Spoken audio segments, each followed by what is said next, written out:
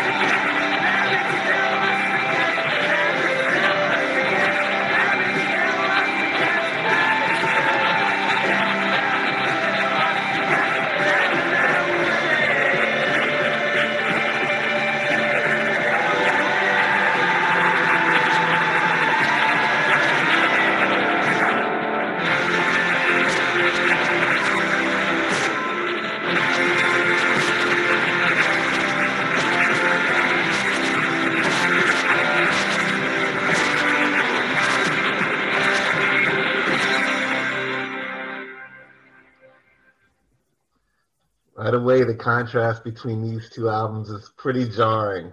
We're going to start with David Bowie, who I think, along with Radiohead, are the only artists who also appeared in our prior album tournament covering from the 60s to the 90s. It's impossible to listen to Bowie's last proper studio album without considering the background behind it.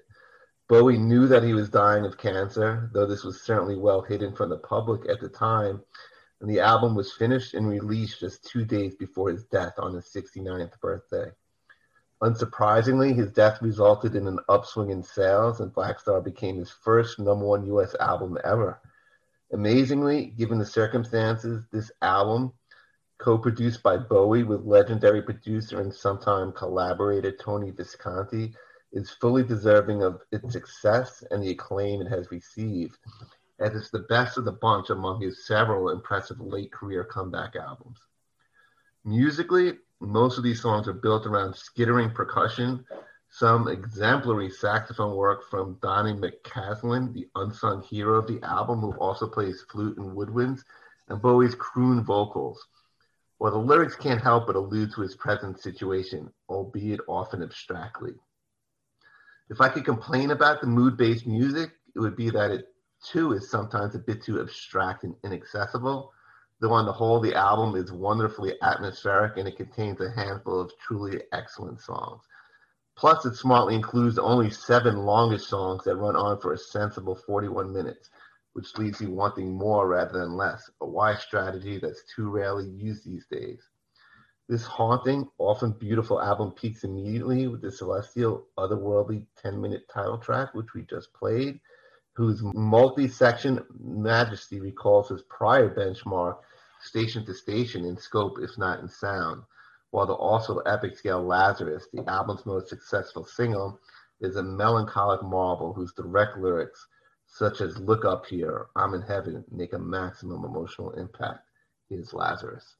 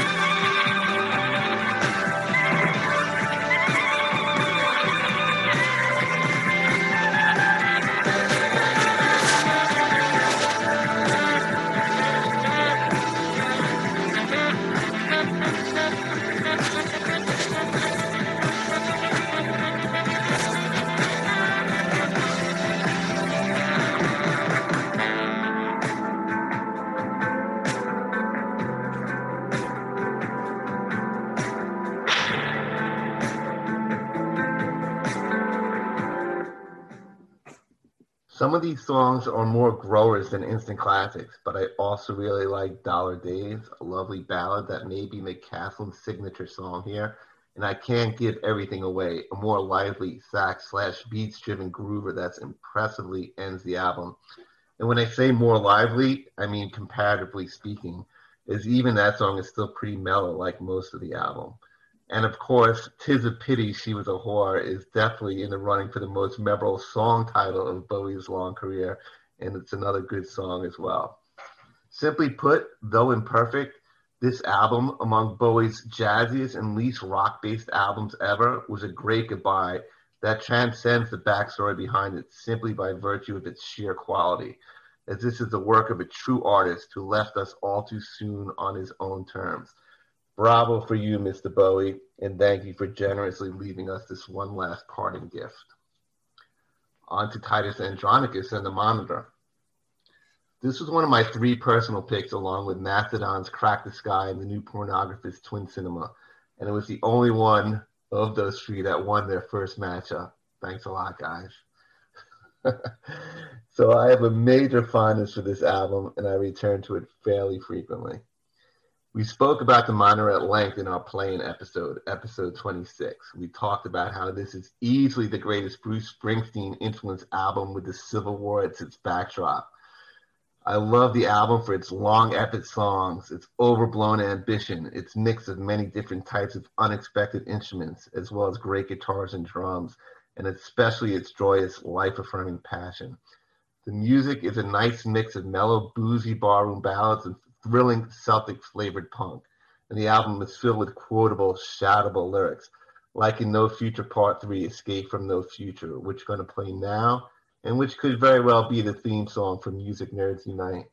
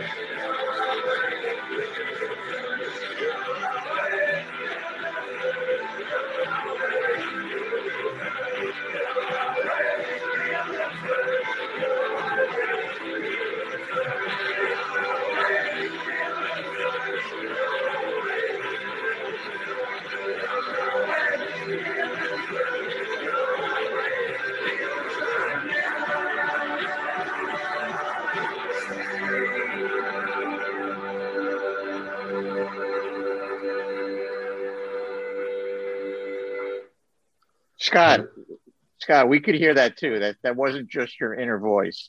That was Titus. It's a joke, bro. I'm confused.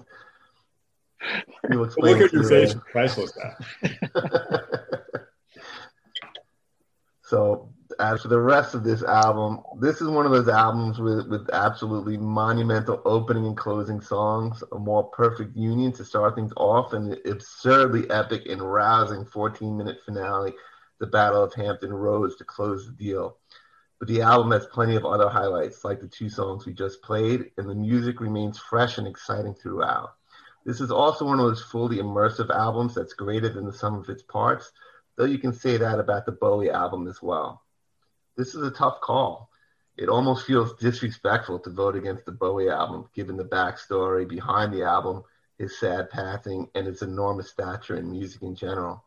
But if I have to pick which album I enjoy more, which one I looked forward to listening to more in this matchup, then the answer is The Monitor. I have to stand up for my own picks. So I have The Monitor moving on here. With all due respect to Mr. Bowie and his awesome final achievement, may he rest in eternal peace. On to you guys. I love The Monitor. As a matter of fact, before we started this podcast, I probably hadn't listened to it in a very long time, but now I probably listened to it like 10 times in the last month and a half or so since we started this, at least. And it's definitely going to be much more heavily in my rotation than it was before we started this particular bracket. And I slightly disagree with you, Scott. I mean, I do think it's got a great, greater than the sum of its parts, but I also think there's some bangers that you can just throw on in the middle of a playlist and it's great. And this is one of those bands where you would love to have seen them in like a 100-person club and just watch them go absolutely bananas. Like this is definitely a club, small venue type of band. I'd love to be able to see them. I can't wait till they're like the 20-year anniversary of the album when they play it in full in concert. They play the entire album. We'll definitely have to be there for that. And again, it's a phenomenal album. Definitely one that I had probably forgotten about. Literally, I mean, I loved it when it came out, or whenever, within the couple of months that I discovered it, listened to it, but then moved on, and it's definitely much more in my heavier rotation now, like you said it is for you, and I do look forward to listening to it. Having said that, I have a little bit, and I think you guys both know this story, but I have a little bit of a personal story with Black Star, which makes it a little bit more compelling to me, in that I remember reading the review of Black Star and not knowing that it was coming out, like not anticipating a new Bowie album coming out, and thinking, I don't know, Bowie, jazz, I'm into that. I'm probably the jazz guy out of the three of us, right? So I'm definitely going to listen to it. I remember it was a late night. I was downstairs listening to it and really getting into it, and really, really like listening, not background music, really listening to it and thinking, oh my God, like this kind of sounds like a goodbye.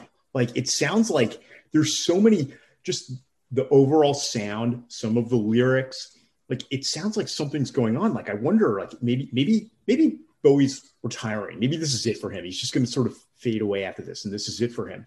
And then literally waking up the next morning with an alert on my phone that David Bowie passed away, and I'm like, I can't believe it. I mean, I was thinking something was off or something was wrong, and this was a goodbye album, or he's leaving us. But I didn't really think he was leaving us. And as Scott alluded to, he passed away from liver cancer, I think 2 or 3 days after the album was released. And it's very interesting if you read some of the reviews in retrospect. There are some reviews that came out after he passed and some that came out before he passed. And in some of them, the ones particularly where they were before he passed away, there's a realization that something is going on and that maybe this is his swan song, but not exactly. And then obviously all the ones afterwards are like, oh my God, he left us a gift. This is unbelievable. But for me, it really hits home because I listened to it and it was late at night. It was like 11 o'clock, 12 o'clock at night that I'm listening to this album. I wake up the next morning, like 5-6 hours later, and literally that was the alert on my phone. And I listened to it, I maybe even a little obsessively over the next couple of weeks. And it has really stuck with me and really resonates with me. And when you listen to it, it's very much Bowie going back to, I'm not sure if everyone knows, but Bowie started out as a sax player, and he definitely has a lot of jazz in his background and clearly has an affinity for it. And I would say this is a rock album made into jazz, played by jazz musicians. And one of the things that I thought was really interesting is, Scott, you had mentioned how the unsung hero on the album is really Donny McCaslin. And when Bowie was putting this album together, he intentionally went to Donny McCaslin and said, bring me your band, bring me your group. I don't want session musicians, because he needed them to have the right feel for the album. And again, to me, this is a rock album that was played by jazz musicians, or it's a jazz album that just happens to have a little Bowie rock influence. And I think you had mentioned Station to Station, which you definitely get the feel of. It warrants multiple listens because there's a lot of deeper hidden meaning in the album, depending upon, I think, whether you knew that Bowie knew he was dying and this was it or not. And I think if you went into it not knowing that, you might think a little differently, knowing that this was literally his, he found out he knew he had cancer, but he found out that it was terminal and that they were no longer going to treat him while he was making this album. And you can feel that in the music. And so as much as I love The Monitor, and I will continue to listen to The Monitor, and if The Monitor had gone up against maybe a couple of other albums in this tournament, it would be going on. I'm going to go with Black Star because, first of all, I just can't do it to the man who gave us so much and then literally gave us this and then died the day after it came, or 2 days after it came out, I can't do it. So Yeah, I'm going with Black Star. You can't ignore the story, right? It's part of the album, man. And what you said about Black Star, you might as well have been describing Astral Weeks too, right? What you said with the jazz musicians. And very much so. So I think probably why I like this album so much. Yes, exactly. It's a rock album done by jazz musicians. Yes, very much so. All right. I mean, there are so many illusions. Like I find it almost, and I came to the album recently. I sort of ignored the album.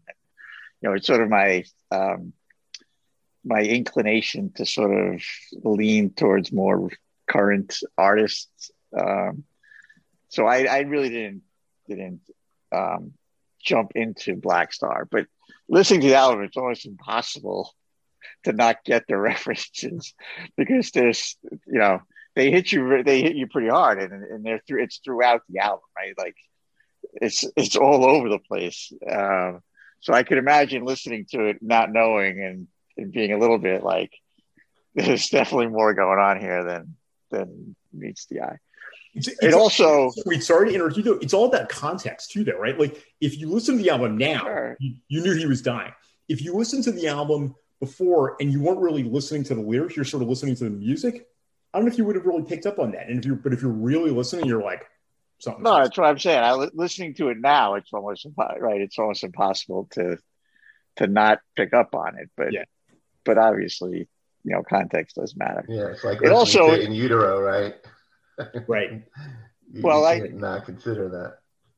I definitely feel a Radiohead influence to Bowie, just musically, and including sort of, you know, the horns and, you know, some of the jazzy elements. I have to imagine there's some influence there, but it also just reinforces how, I mean, it, like, the horns go so freaking well with the music. Like, why isn't that more prevalent in rock, right? Like, it makes it a deeper, you know, it just adds to the soundscape, and it does enhance sort of the listen relative, you know, when you compare it to other types of, you know, contemporary, you know, rock music. I gotta say, bagpipes too definitely warrant more representation in rock music. I'd also say that, you know, it's funny, you know, this whole bracket could pass for a 70s bracket, right? Just the way the music, you know, album to album, it just, you know, it's like almost a classic rock, and it sort of recall. It sort of makes sense that Bowie is leading, you know, is the number one seed in a bracket that could be a 70s bracket. You know, Black Star is a deep, you know, it's a deep album. It's sort of it's different. It grabs you sort of lyrically, emotionally. The songs are there. It doesn't, you know, it's not boring.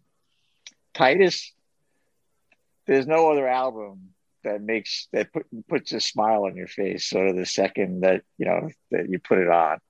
And there's no other album in this bracket that sort of gets you pumped up the way Titus does. And to be honest, you know, of the albums in the entire, you know, in this entire tournament, probably Abacus from the last round and Titus are the two albums that I probably looked forward to listening to the most throughout sort of, you know, in preparation.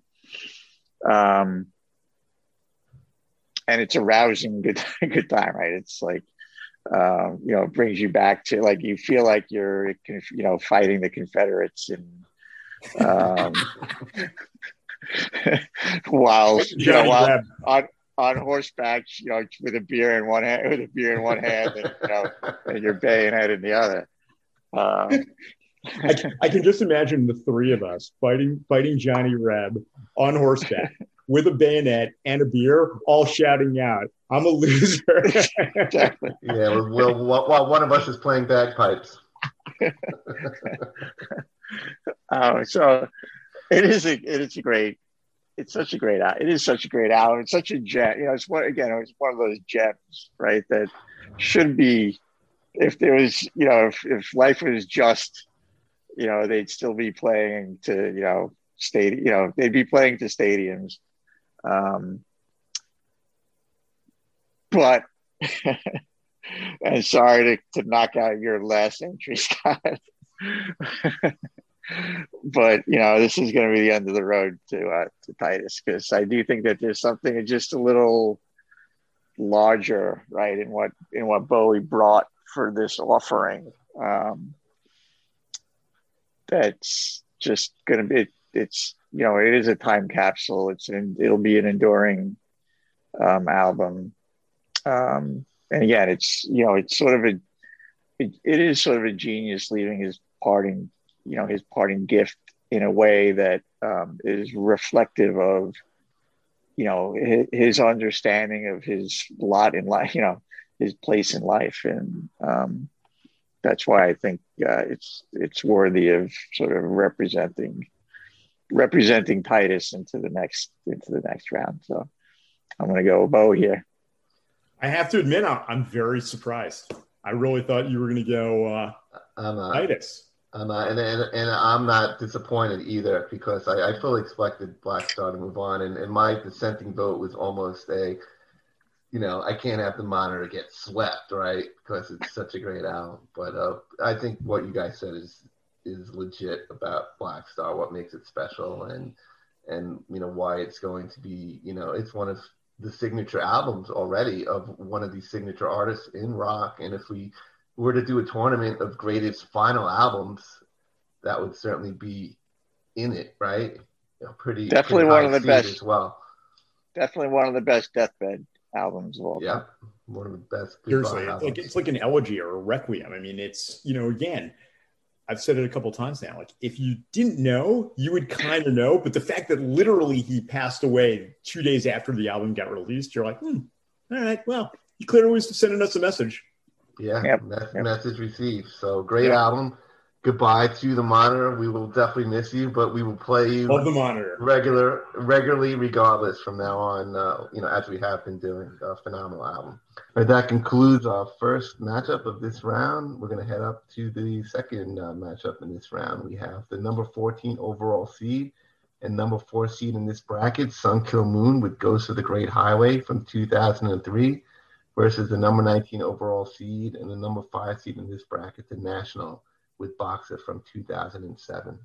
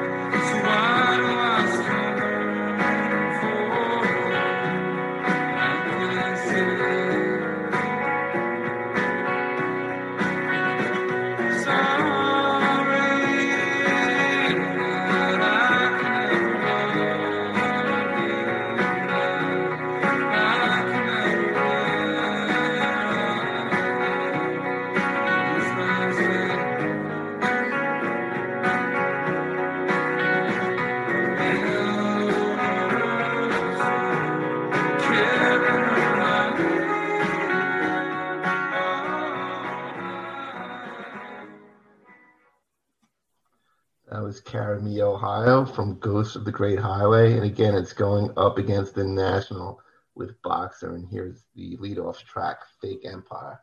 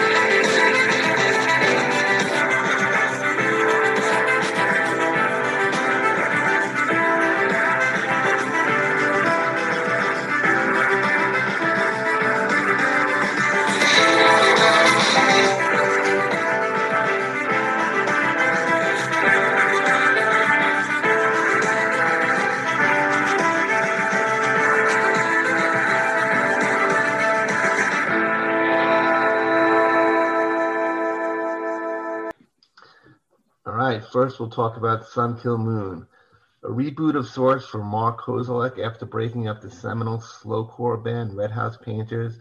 Goes for the Great Highway, the first album under the Sun Kil Moon moniker, is simply a superb achievement that was one of the best albums of 2003. Without getting into a Red House Painters versus Sun Kil Moon debate, I'll note that this is the Mark Kozelek album that I listen to the most and that's nearest and dearest to my heart. Perhaps it's the heavy metal or boxing fan in me, as one song here is called Glenn Tipton in tribute to the Judas Priest guitarist, while deceased boxers who were all tragically killed at the young age of 23 are paid tribute to in Salvador Sanchez, Dooku Kim, and Pancho Villa. But more likely it's simply that these mournful, melancholic songs, some of which are spare and acoustic based while others are more fully fleshed out, are completely gorgeous and deeply affecting. There are a couple of exceptions with the loud, riff-based Lillian Parrots, which is still good but maybe a bit out of place, and the terrific Neil Young-inspired epic rocker Salvador Sanchez, which we're going to play now.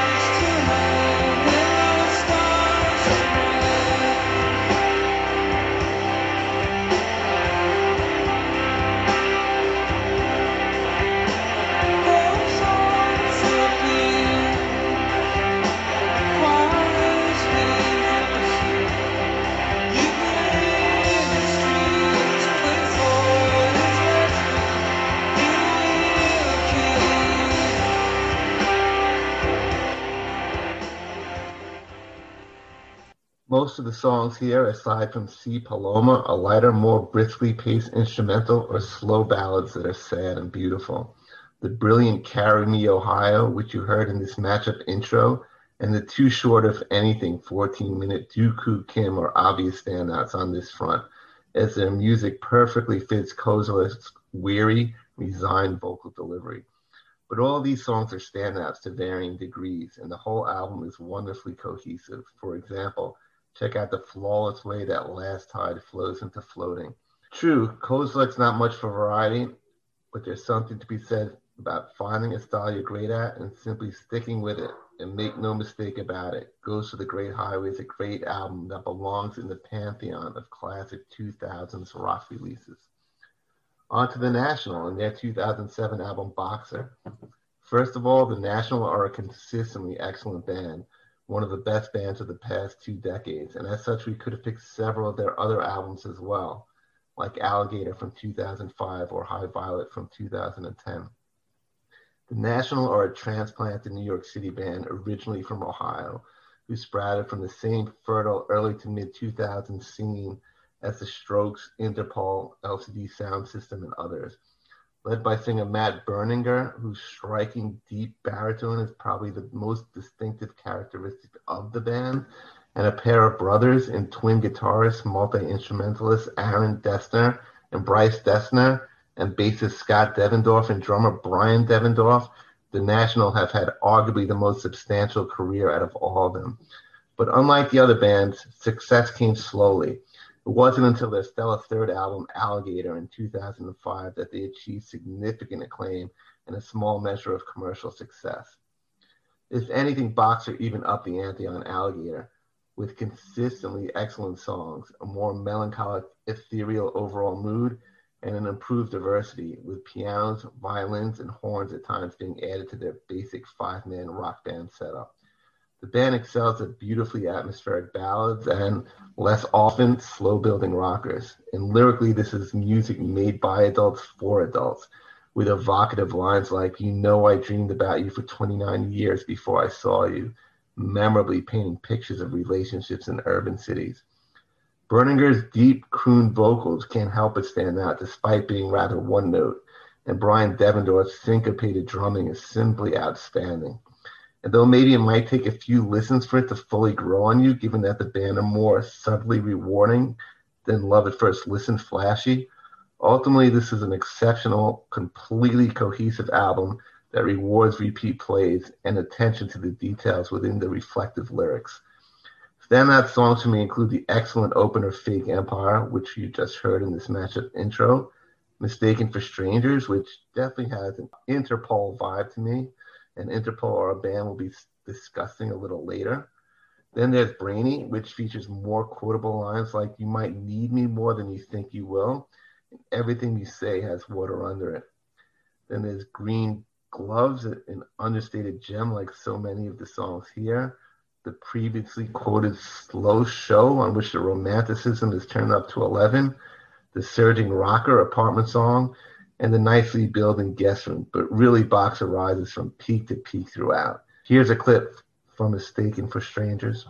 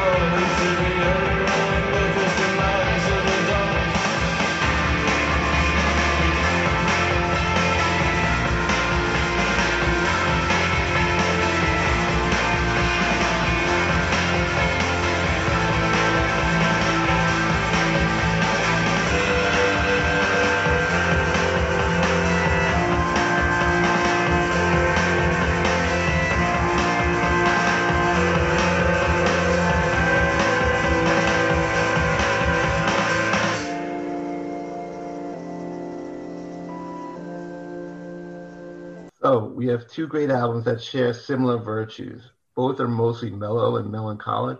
Both are cohesive and mature. And both are maybe at times a little lacking in excitement and variety. Ghost is a little long at almost an hour, and some very long songs as well, whereas Boxer is just about right, 43 minutes. Ultimately, although I feel that they're of a similar quality, Ghost of the Great Highway hits me harder emotionally, and I like its best songs better. I mean, Carry Me Ohio into Salvador Sanchez, it doesn't get much better than that. And I talked about how impressive Berninger's lyrics are, but Kozilek is no slouch in that department either. How about this one from Carry Me Ohio? Can't count to all the lovers I've burned through, so why do I still burn for you? Couple that with the music, which is so sad and resigned sounding. As good as Boxer is, Ghost just hits me harder in the gut. So I'm picking the Sun Kil Moon album here. On to you guys. I'm curious what you have to say about this matchup. I was saying to Scott right as we started up, before we started recording, there's something about Ghosts that feels more fall, winter-y to me. And so maybe my choice is going to be a little affected by the fact that it's July, although it is kind of falling and wintry today, considering it's gray and pouring out all day long today. But it's a very evocative album in that it has a specific vibe, more of a depressing vibe. You know, their fetish for deceased boxers notwithstanding, it's got a very like road trippy, fallish, leaves falling, introspective vibe that, for whatever reason, as much as I do like the album and respect the album, it doesn't hit me quite the same way I think that it hits you. Whereas Boxer, to me, there's a couple things going on. One, I like the songs better on it. I feel like, although typically I might gravitate more towards holistic albums that have more of that feel. Boxer has songs that I would listen to on a playlist a little bit more than certainly Ghosts does. And also for me, Boxer in particular hit at a time when I was out of music for a couple of years, just wasn't listening to it as much. It was a little less accessible back then. And, in that 2005, 6, 7 era when this came out, that was when I started to get into it. So this is sort of like a formative album, me getting back into indie music.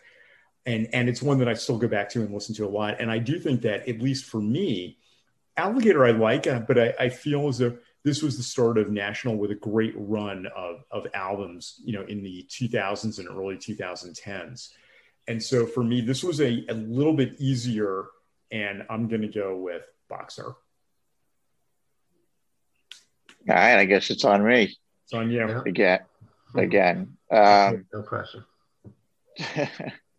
So for the National, I had been a fan of Alligator before Boxer had come out, so I was sort of anticipating Boxer, and it certainly sort of I don't know, met or exceeded expectations, but it was certainly a great album. And again, because I go back and forth between Alligator, Boxer, and High Violet in terms of what my favorite National album is, and National have a knack of sort of starting their albums with sort of a great opening track, and certainly Fake Empire fits the bill here. And Fake Empire, what has it got? Horns. It's got the fucking horns. Not the goat horn, not those kind of, not the goat horns, but the horns.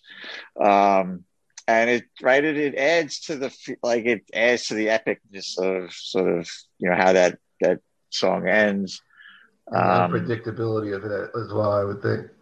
Right, and National, right there, drum bass, right?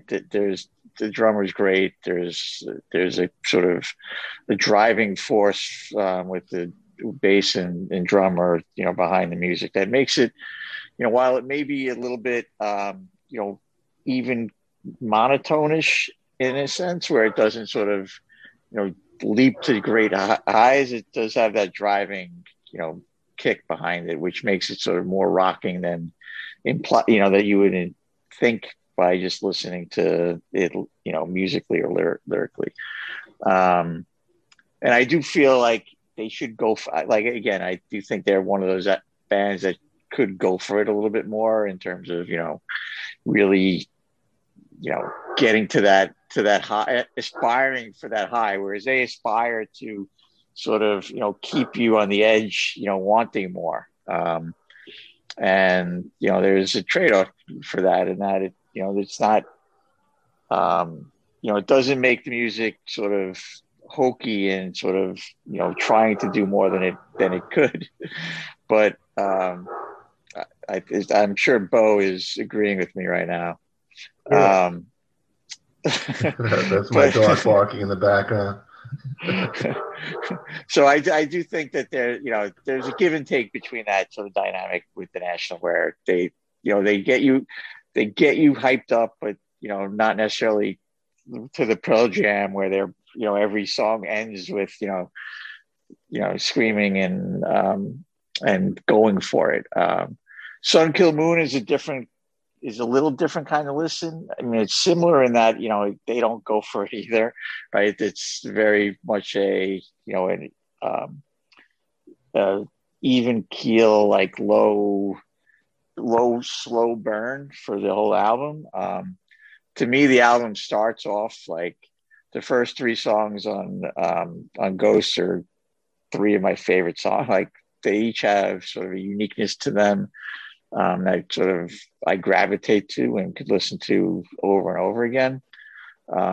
Salvador Sanchez being this sort of, really guitar-driven, epic. It's got guitar solos that are sort of cool. It's got the riff to introduce, like, really a classic riff to introduce a song. The content is great. Again, same for Tipton in Ohio, where again, different lyrical content, but just a great overall listen. And the album sort of meanders along, I think intentionally, right? It's intentionally a slow burn. Some of the songs are long. They don't take you anywhere necessarily, but they sort of are, repeating themselves and creating this mood.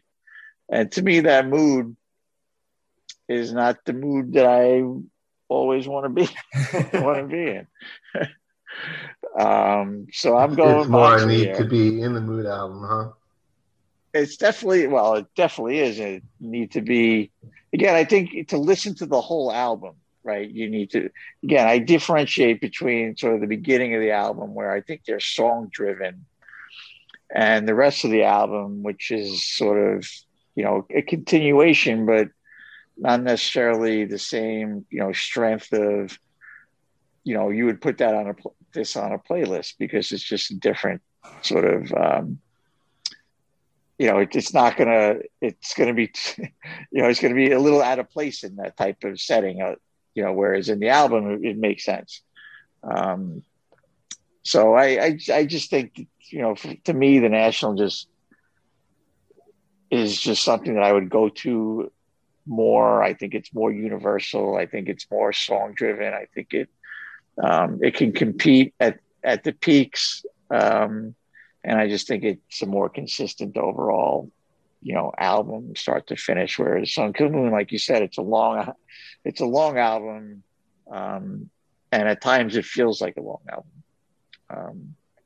So sorry, Scott. I'm over too, huh? Is that what you're trying to say? I'm trying to say that this one is not going to go your way either. But again, I know that they're like, look, we're nipping at the edges here, and somebody's got to lose. So take the L. Take the L. Do you think these are both grower albums? That they kind of have to grow on you.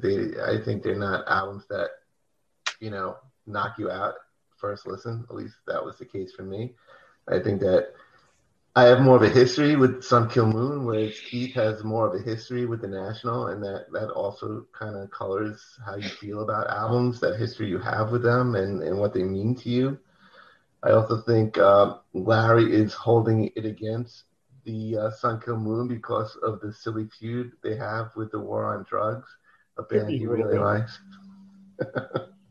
I did go back. I mean, I was, I Red House Painters, and I was into this album when it, back almost 20 years ago. So It's not like it's not a newer. It's just they haven't obviously had the same. Yeah, I just know you're a big National success. fan. Yeah, they haven't had the same success, in terms of putting out as many good albums as the National, to be honest. True. I think the National are also unique in that they are mostly a mellow band, but yet their standout musician is the drummer. He's phenomenal, as well as the singer. Obviously, is very distinctive. A little, maybe, like I said, a little monotonous. His vocals, maybe. I think his delivery is a.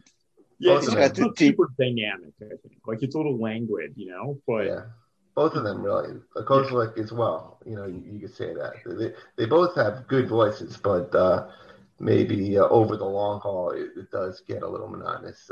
But not to be too critical. These are both great albums, in my opinion. I'm not surprised you guys went with Boxer. I actually kind of expected it.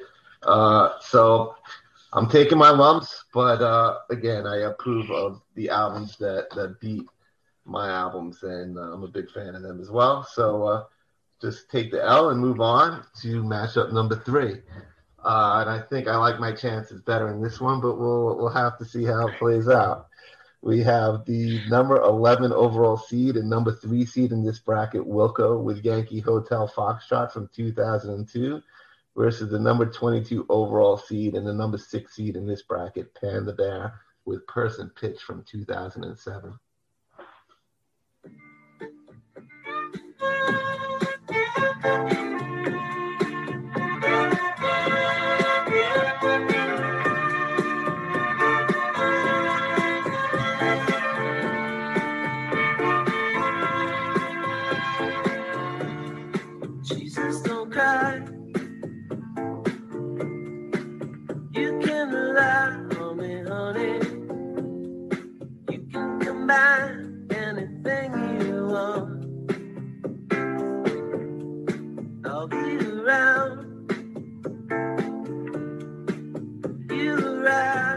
at the start.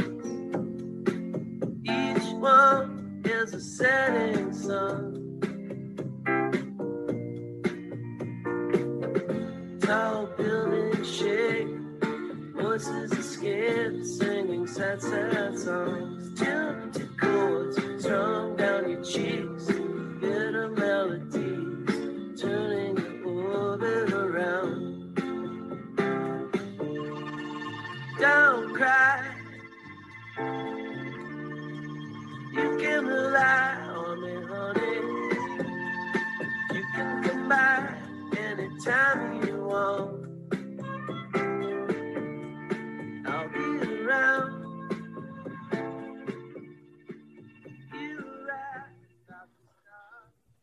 That was Jesus, Etc. from Yankee Hotel Foxtrot, which is going up against Let's face it. If that was on Hotel California, it wouldn't feel out of place. Yeah, it's a classic rock song. And instead of horns, we got a violin. So again, we got kind of a non-standard rock instrumentation, making the song more interesting. So Yankee Hotel Foxtrot is going to go up against Pan the Bear with Person Pitch. And here's the leadoff track, Comfy in Nautica.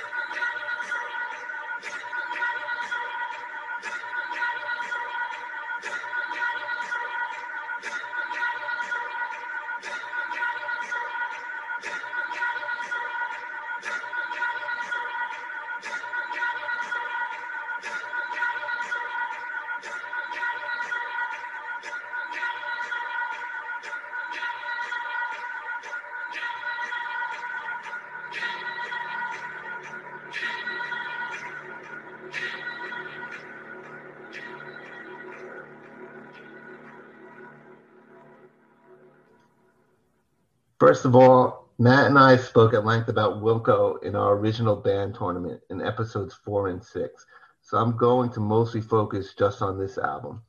Yankee Hotel Foxtrot is their most acclaimed album, even if I think they have other albums that are as good, or at least they're in the same ballpark. And this album is underseeded by Rate Your Music. Again, if we use best ever albums or another more populist-based list, Yankee Hotel Foxtrot would have been a top 5 seed, or at least close to it. This album is as famous for the music business politics as the band had to endure in order to get it released as it is for the music. Recording sessions for this album were difficult. Drummer Ken Coomer, whose instinctive first-take philosophy was often at odds with leader Jeff Tweedy, and guitarist multi-instrumentalist Jay Bennett's exacting studio methods and increasingly impressionistic songwriting, was fired during the sessions, while Bennett was kicked out of the band after the album's completion. Multi-instrumentalist Leroy Bach and still a new drummer, Glenn Koch, rounded out the lineup. And when Wilco were finally happy with the results of their labors, they handed the finished album into their record company, Reprise, who promptly rejected it due to its alleged lack of hit single potential. Rather than redo an album that they were very satisfied with, the band got out of their recording contract, streamed the album on the internet, and became part of an intense bidding war due to the story the album had become and the rave reviews posted on internet message boards. In an ironic turn of events, Wilco ended up on None Such Records, who happened to be owned by the same parent company, Warner Brothers, as Reprise. Well, Reprise ended up with egg on their faces as Yankee Hotel Foxtrot received rave reviews across the board, and it remains Wilco's bestseller. Still, I can see why they were apprehensive, for this album is easily Wilco's most abstract and experimental to date, in part probably due to the presence of post-rock producer Jim O'Rourke, who helps open up the band's sound by incorporating lots of cool bits in the background, adding shade and color to these 11 sturdy songs. Yankee Hotel Foxtrot is an album of contrast. For example, one song is called I Am Trying to Break Your Heart, while another song is called I'm the Man Who Loves You. Elsewhere, upbeat pop songs nestle side by side with fantastic downbeat tunes. Ultimately, this is a hopeful album, to quote Tweedy, and Reservations ends the album on an especially romantic note, i.e., I have reservations about so many things, but not about you, which put to rest the lovesick doubts captured throughout the excellent prior Wilco album, Summer Teeth. There are plenty of other memorable lines throughout the record, such as you have to learn how to die if you want to be alive, which is really about failing before succeeding. Yet Wilco's biggest strength has always been their music, and this album's richly textured music is always exceedingly accomplished and consistently surprising. For example, I'm the Man Who Loves You adds raw, Neil Young-like guitar and Chicago-like horns, there you go, Keith, to what could have been a simple pop melody. Then again, Tweedy isn't interested in writing simple pop songs, preferring instead to deconstruct and reconfigure his simple melodies with Baroque arrangements or strange yet compelling sonic embellishments. A case could be made that the band at times goes overboard with the bells and whistles as they occasionally distract fun or compromise some fine melodies. Still, Wilco's sonic tinkerings are extremely successful far more often than not, sometimes spectacularly so, such as I Am Trying to Break Your Heart, which we're going to play now. I wanna hold you in the Bible black freedom. You're quite a quiet domino. Bury me now. Take off your band-aid, 'cause I don't believe in touchdowns. What was I thinking when we said hello?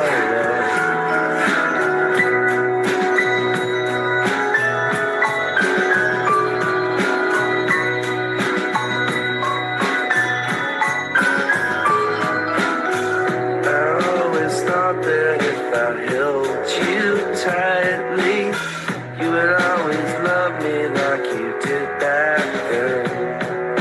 Then I fell asleep and the city kept blinking. What was I thinking when I let you back in? I am trying to break your heart. I am trying to break your heart. You still are the lying if I said it wasn't easy. I am trying to break your heart.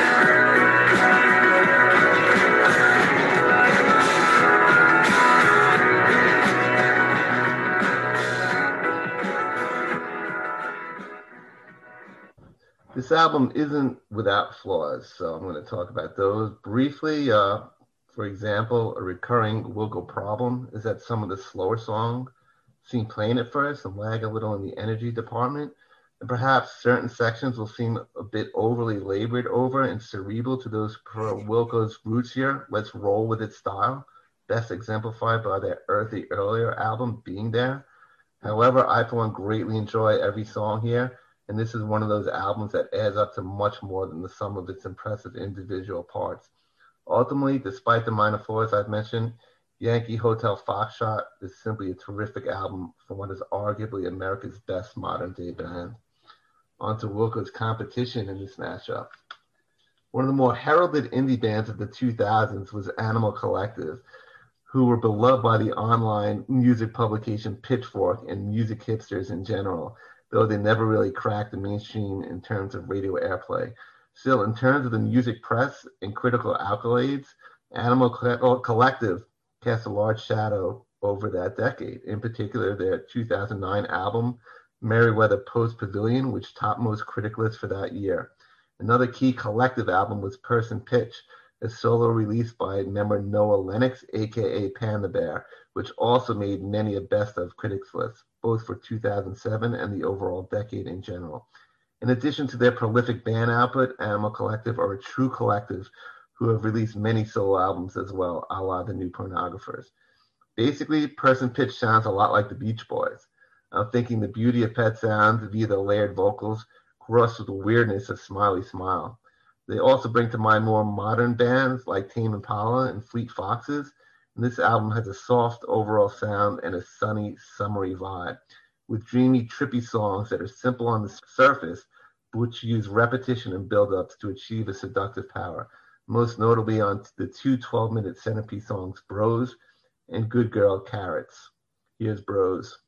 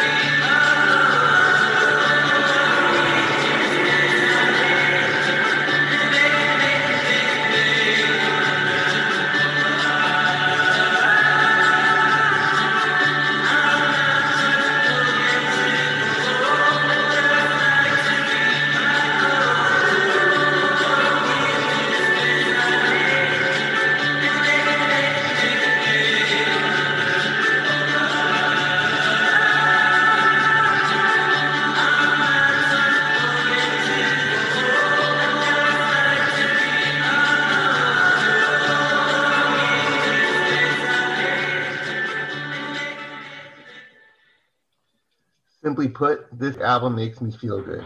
But where this album differs from the Beach Boys is that it's a vibe record that's more about its overall sound than individual songs, as the songs here aren't nearly as memorable as on Pet Sounds.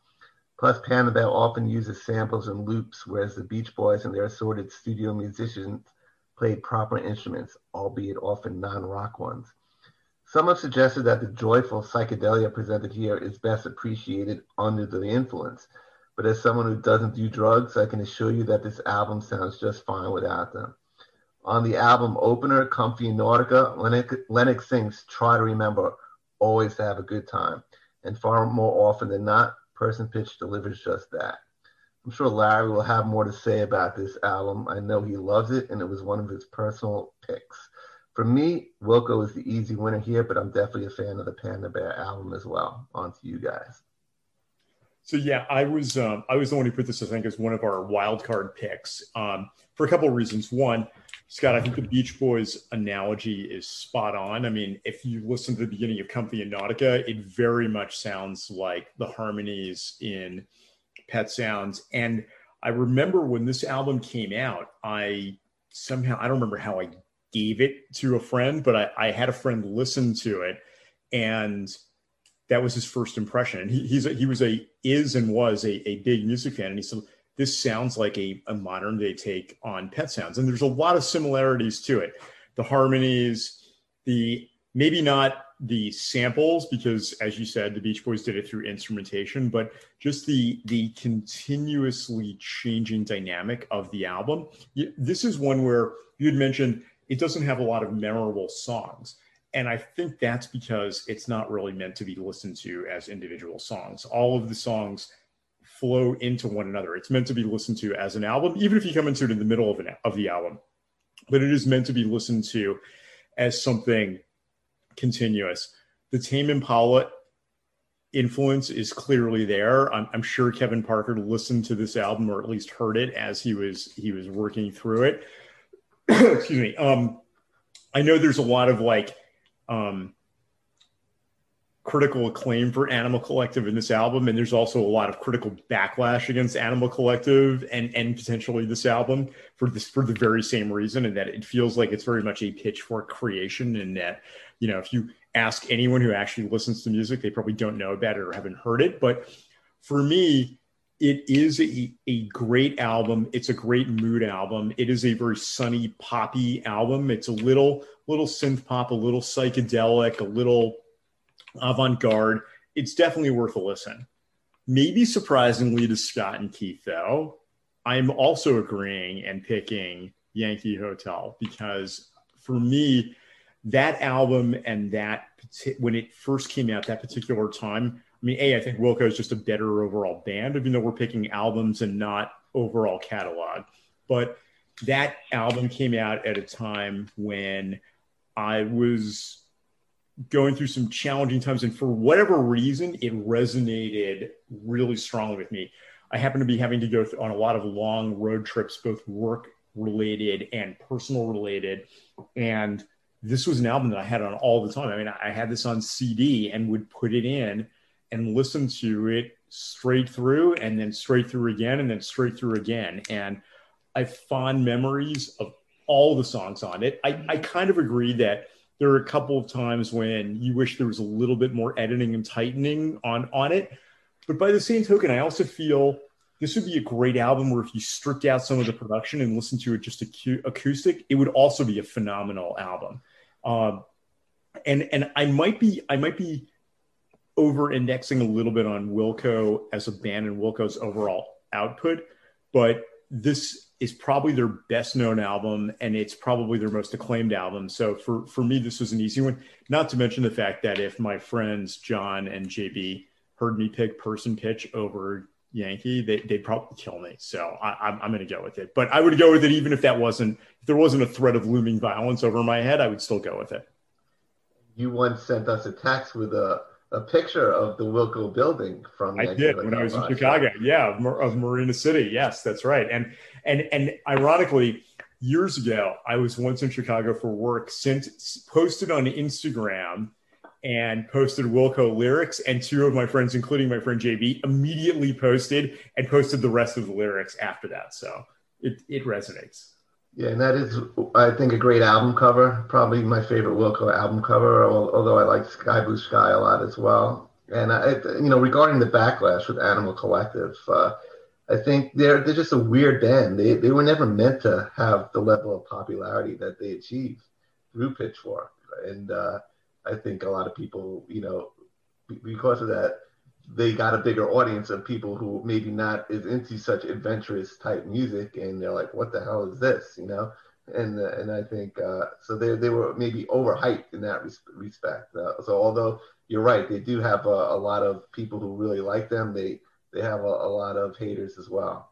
And, you can't complain about that good and bad, right? Because we're talking about them in large part because they were elevated from that scene. So you're going to get the good and bad, and the good, I'm sure they'll take that split between good and bad, right? Absolutely. So I was expecting to be the deciding vote again, and I was plotting to fake Scott out by picking Panda Bear and then flipping my answer at the last minute to Wilco. That could have been the end of the podcast, I think. I knew this was Wilco all the way. I'm just surprised it's unanimous.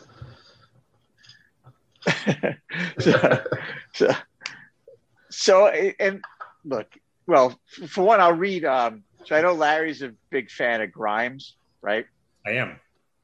So, although a little less so since she decided to marry Elon Musk, but whatever. Yeah, right, exactly. That feels like a bad choice. It's bad choices. But so what Grimes said about Person Pitch was 5 albums that changed my life. This was one of the 5 albums that changed my life. She said, suddenly all music clicked into place and seemed so simple and easy. I was pretty much able to spontaneously write songs immediately after listening to this album once. Wow. Pretty high. That's pretty high praise, right? Like, Pretty and high. you can see, and you can kind of appreciate where she's coming from, where, you know, it's a different soundscape than most other types of albums, even different than, you know, obviously there's similarities between Animal Collective and Person Pitch, where you listen to one and you're not going to be surprised that it's the same artist, you know, who's putting together the other one. But it is, you know, it is a different type of album, right? And it is interesting because of that, right? And, you know, again, I started this bracket by calling this the 70s bracket, and certainly, you know, this fits it, you know, both albums 100% could fit in with, you know, both a 60s or 70s type of feel, because, you know, their influences are clearly from that era, and they wear it, you know, pretty proudly on their sleeve. Wilco, you know, Yankee Foxtrot, and like Scott says, you know, because Scott goes back to the, you know, the 90s with Wilco, I go back to that, you know, that far as well. And Yankee Foxtrot is it's a great classic rock album. I do feel like, you know, again, with the National, there's sort of a, you know, there is a little bit of a lack of overall, excitement to the album, but I do think it's a great album. So, you know, I'm all in on Yankee. We'll see how it does in the next round, but I do think Person Pitch is a great pick by Larry. It definitely is. You know, I know you were on the fence between Opeth and Pan the Bear, but you know, but Pan the Bear represents pretty well, and I just, you know, I think Pan the Bear would have done better with focusing more. I honestly feel like Person Pitch would have been better focusing more on songs, you know, like keeping soundscapes. There are a lot of, I would call them like repetitive mantras in some respects. Right. It's again similar to some, like the points I took off for Sun Kill Moon, I'm taking off for Person Pitch, in that, you know, if they created more, you know, 3 to 5 minute songs that, you know, kept me compelled, I'd go to it more than just listening to it as like you said, as a soundscape that you know, I forget, you know, honestly, I forget it, you know, I forget it's on sometimes. And like, I remember, you know, it's one of those albums where you remember the beginning a lot more than the end. And there's a reason for that. And you'll remember certain songs because they're 12 minutes long, not really because that's like more memorable than the rest. I would even say there's almost no point in, at least the way the album is designed, there's almost no point in even having names of songs. It's just an album. They flow into one another seamlessly. They repeat themes from each other. You know, like I remember reading at one point Noah Lennox listed the number of influences that he had, and it's something like 100 different artists, which, you know, I'm not sure I can pick up 100 different artists, but you can certainly see that he is a kind of like some music omnivore, and was sort of channeling that into how he wanted to build this album. Interestingly, you know, with all the backlash against Animal Collective, I go back to this album far more than I do any Animal Collective album. I mean, I think Merriweather is probably their best album. The rest of them, they were interesting, and I'd listen to them, and, you know, they're not terrible, but to me, this is the best of the Animal Collective, Noah Lennox like genre. And I think it's because he is harkening back to an earlier era, where some of the other ones are yes, they're very experimental. They're a little different. They just don't have the same cohesion, the same feel for me. But yeah, they're abstract. I would say so.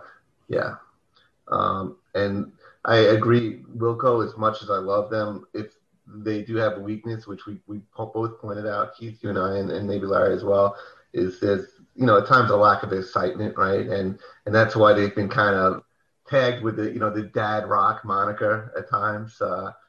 But still, it's warranted, but it's that doesn't mean it's not it's a great freaking album, right? It's a great album, and for those interested in seeing behind the scenes footage that shows the difficulties Wilco had in making and releasing the album, you should check out the documentary "I Am Trying to Break Your Heart," which has some really good live in the studio performances as well. So definitely worth checking out for a little bit more background info on that album.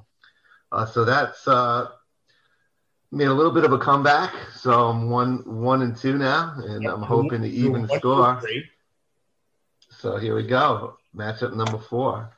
We have the number 7 overall seed and number 2 seed in this bracket, Interpol, who we mentioned earlier, with Turn on the Bright Lights from 2002 versus the number 27 overall seed and the number 7 seed in this bracket, the Decemberists, with the Crane White from 2006.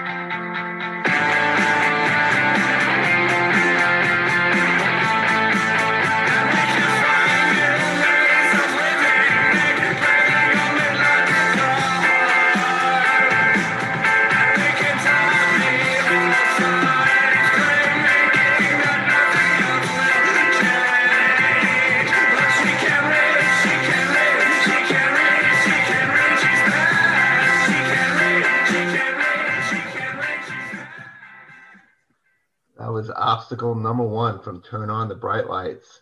And again, it's going up against the Crane White by the Decemberists. Here's The Island. She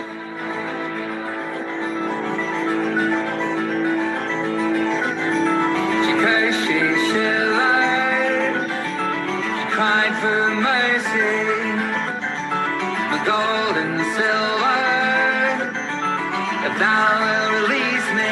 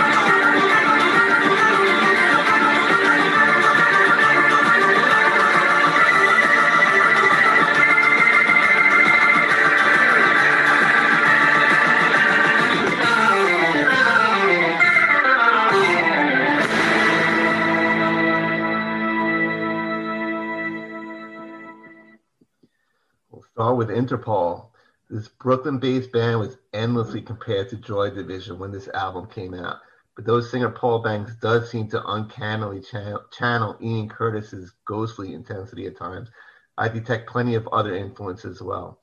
Oddly enough, given the band's New York roots, most of those influences are British, and many of them are unmistakable.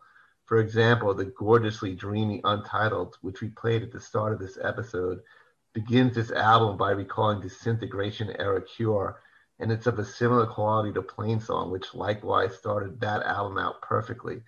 Ringing guitars laced with echo a la Coldplay appear throughout, and the Smiths and Bowie pop in and out as well. Elsewhere, Obstacle 1, PDA, and Roland surge forward on great grooves that show off the band's sturdy, hard-hitting rhythm section, which adeptly complements their tense television-esque guitar interplay. So I did name one New York City band there with Television.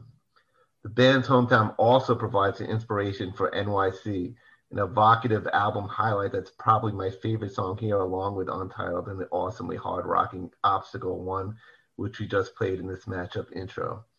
I also love how Untitled and NYC both sound exactly how the simple but evocative album cover looks. Here's a clip from NYC, the song from which the album gets its title.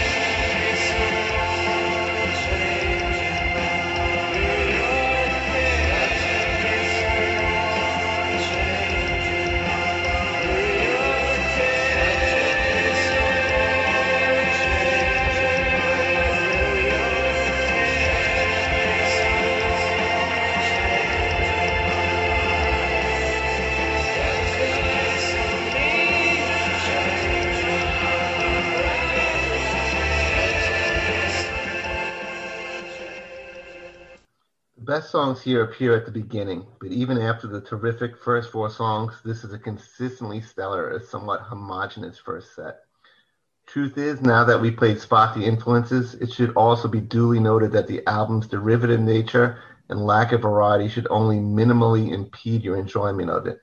At the end of the day, the band's impassioned performances and strong songwriting destroys any desire to dismiss them as mere Joy Division wannabes, especially since their songs are generally more lushly arranged and epic than the unforgettable skeletal arrangements customarily favored by that great band.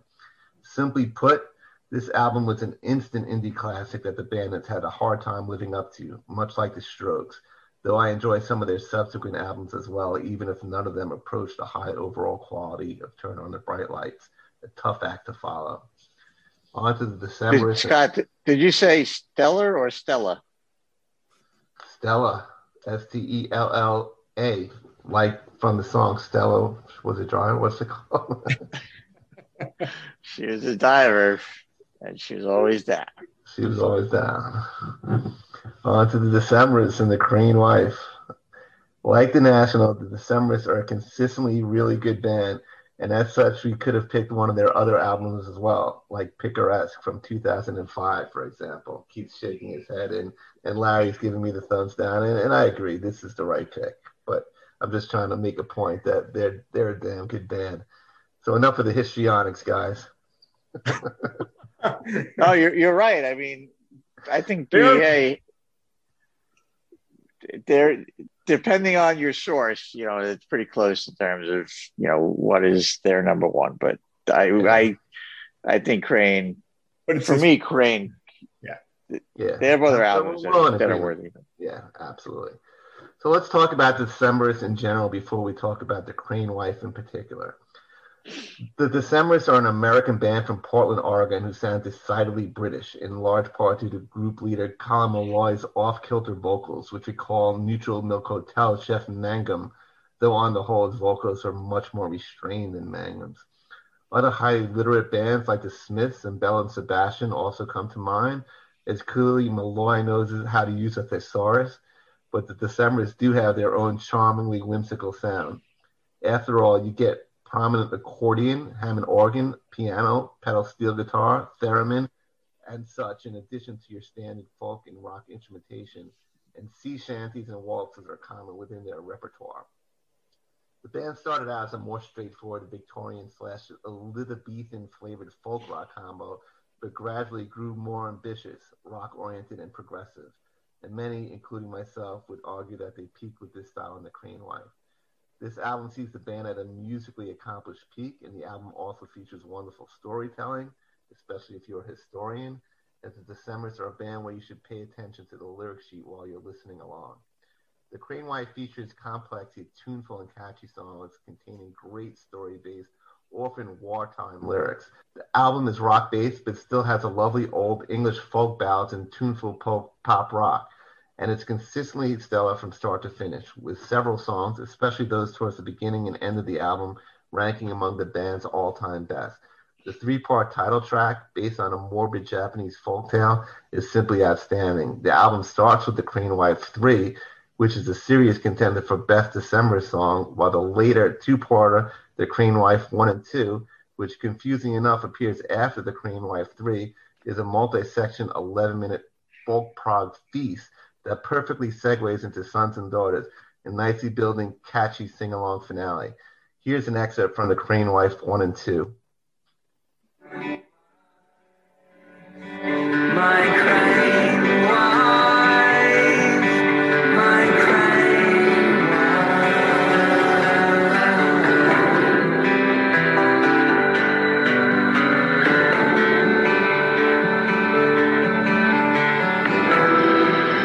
There's a band in the wind and it breaks in my heart.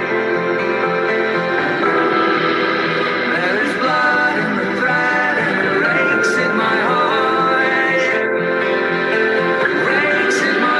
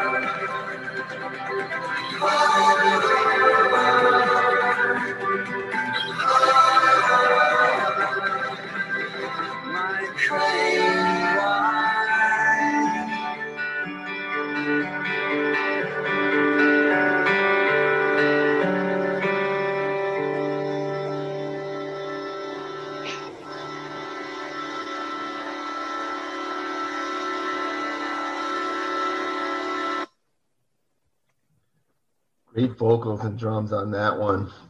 The other song that obviously must be mentioned is The Island, which we played in this matchup intro. This 12-minute multi-part epic is lyrically inspired by William Shakespeare's The Tempest and musically makes me think of Peter Gabriel era Genesis, as it's highly theatrical and dramatic and heavy on the keyboards. Other more modest highlights include Yankee Bayonet, the duet with Laura Veers, as in general there's an increased use of female vocals on the album, the results of which are rarely less than completely charming. Then there's O Valencia, which music has a good groove and lyrically has some West Side Story to the story-based lyrics, The Funky Rocker, The Perfect Crime No. 2, and the evocative and aptly titled Summer Song. Helped by their now major label backing, The Crane Wife became the best-selling Decemberist album to date. And though perhaps a couple of mid-album songs are merely good rather than great, nitpicks aside, it remains an endlessly replayable masterpiece that's of its time, but completely transcends it as well. So again, we have two excellent albums here, but if we go by our usual standards of which one casts a larger shadow over the period we're covering, I think the Interpol album is more the acknowledged classic. It would be the higher seed on almost any chart we could check out, BEA or Acclaim Music or whatever. So even though I think The Crane Wife is a great album for what it is, and that the Decemberists are the better, more consistent band overall, Interpol gets my vote here in this intriguing matchup. On to you guys. It's interesting. The last line of what you said, Scott, I think is what does it for me as well. All have a better catalog, and I think that for the most part, they better albums overall. But Turn of the Bright Lights as a singular album against Crane Wife, it's just a better album, and it has more songs that I'm probably going to go to. Not to mention the fact that, I mean, it literally does sound like a Joy Division album, right? That just popped up in like 2000. Yeah, we've already established how much we love Joy Division. I think, and we've already established how much we love Joy Division. And I think this is going to be a pretty easy, one for most of us. Now, having said that, Crane Wife is a phenomenal album. Crane Wife is also from that same era when I was getting back into indie rock, and I listened to it incessantly. I mean, I loved this album.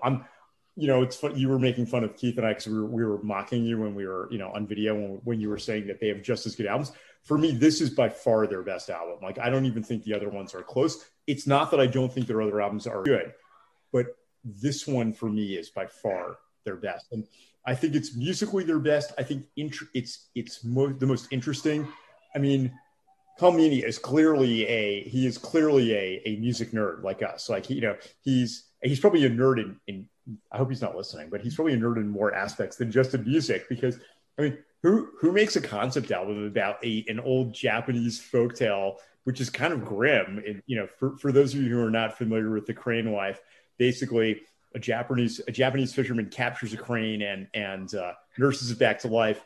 And then the next day, a beautiful woman appears on his doorstep. He marries her, and they start making tons of money because she makes amazing silk. Well, the reason she's making the amazing silk is because she's actually the crane, and she's weaving the silk from her own feathers, and it's getting sicker and sicker, but he doesn't notice because he's making a lot of cash and he's doing well. And then eventually he walks in on her because she had forbidden him to see how she makes the silk, and then she flies away. It's a little grim and a little, little bizarre, but apparently it's enough to make a concept album, and a great concept album at that.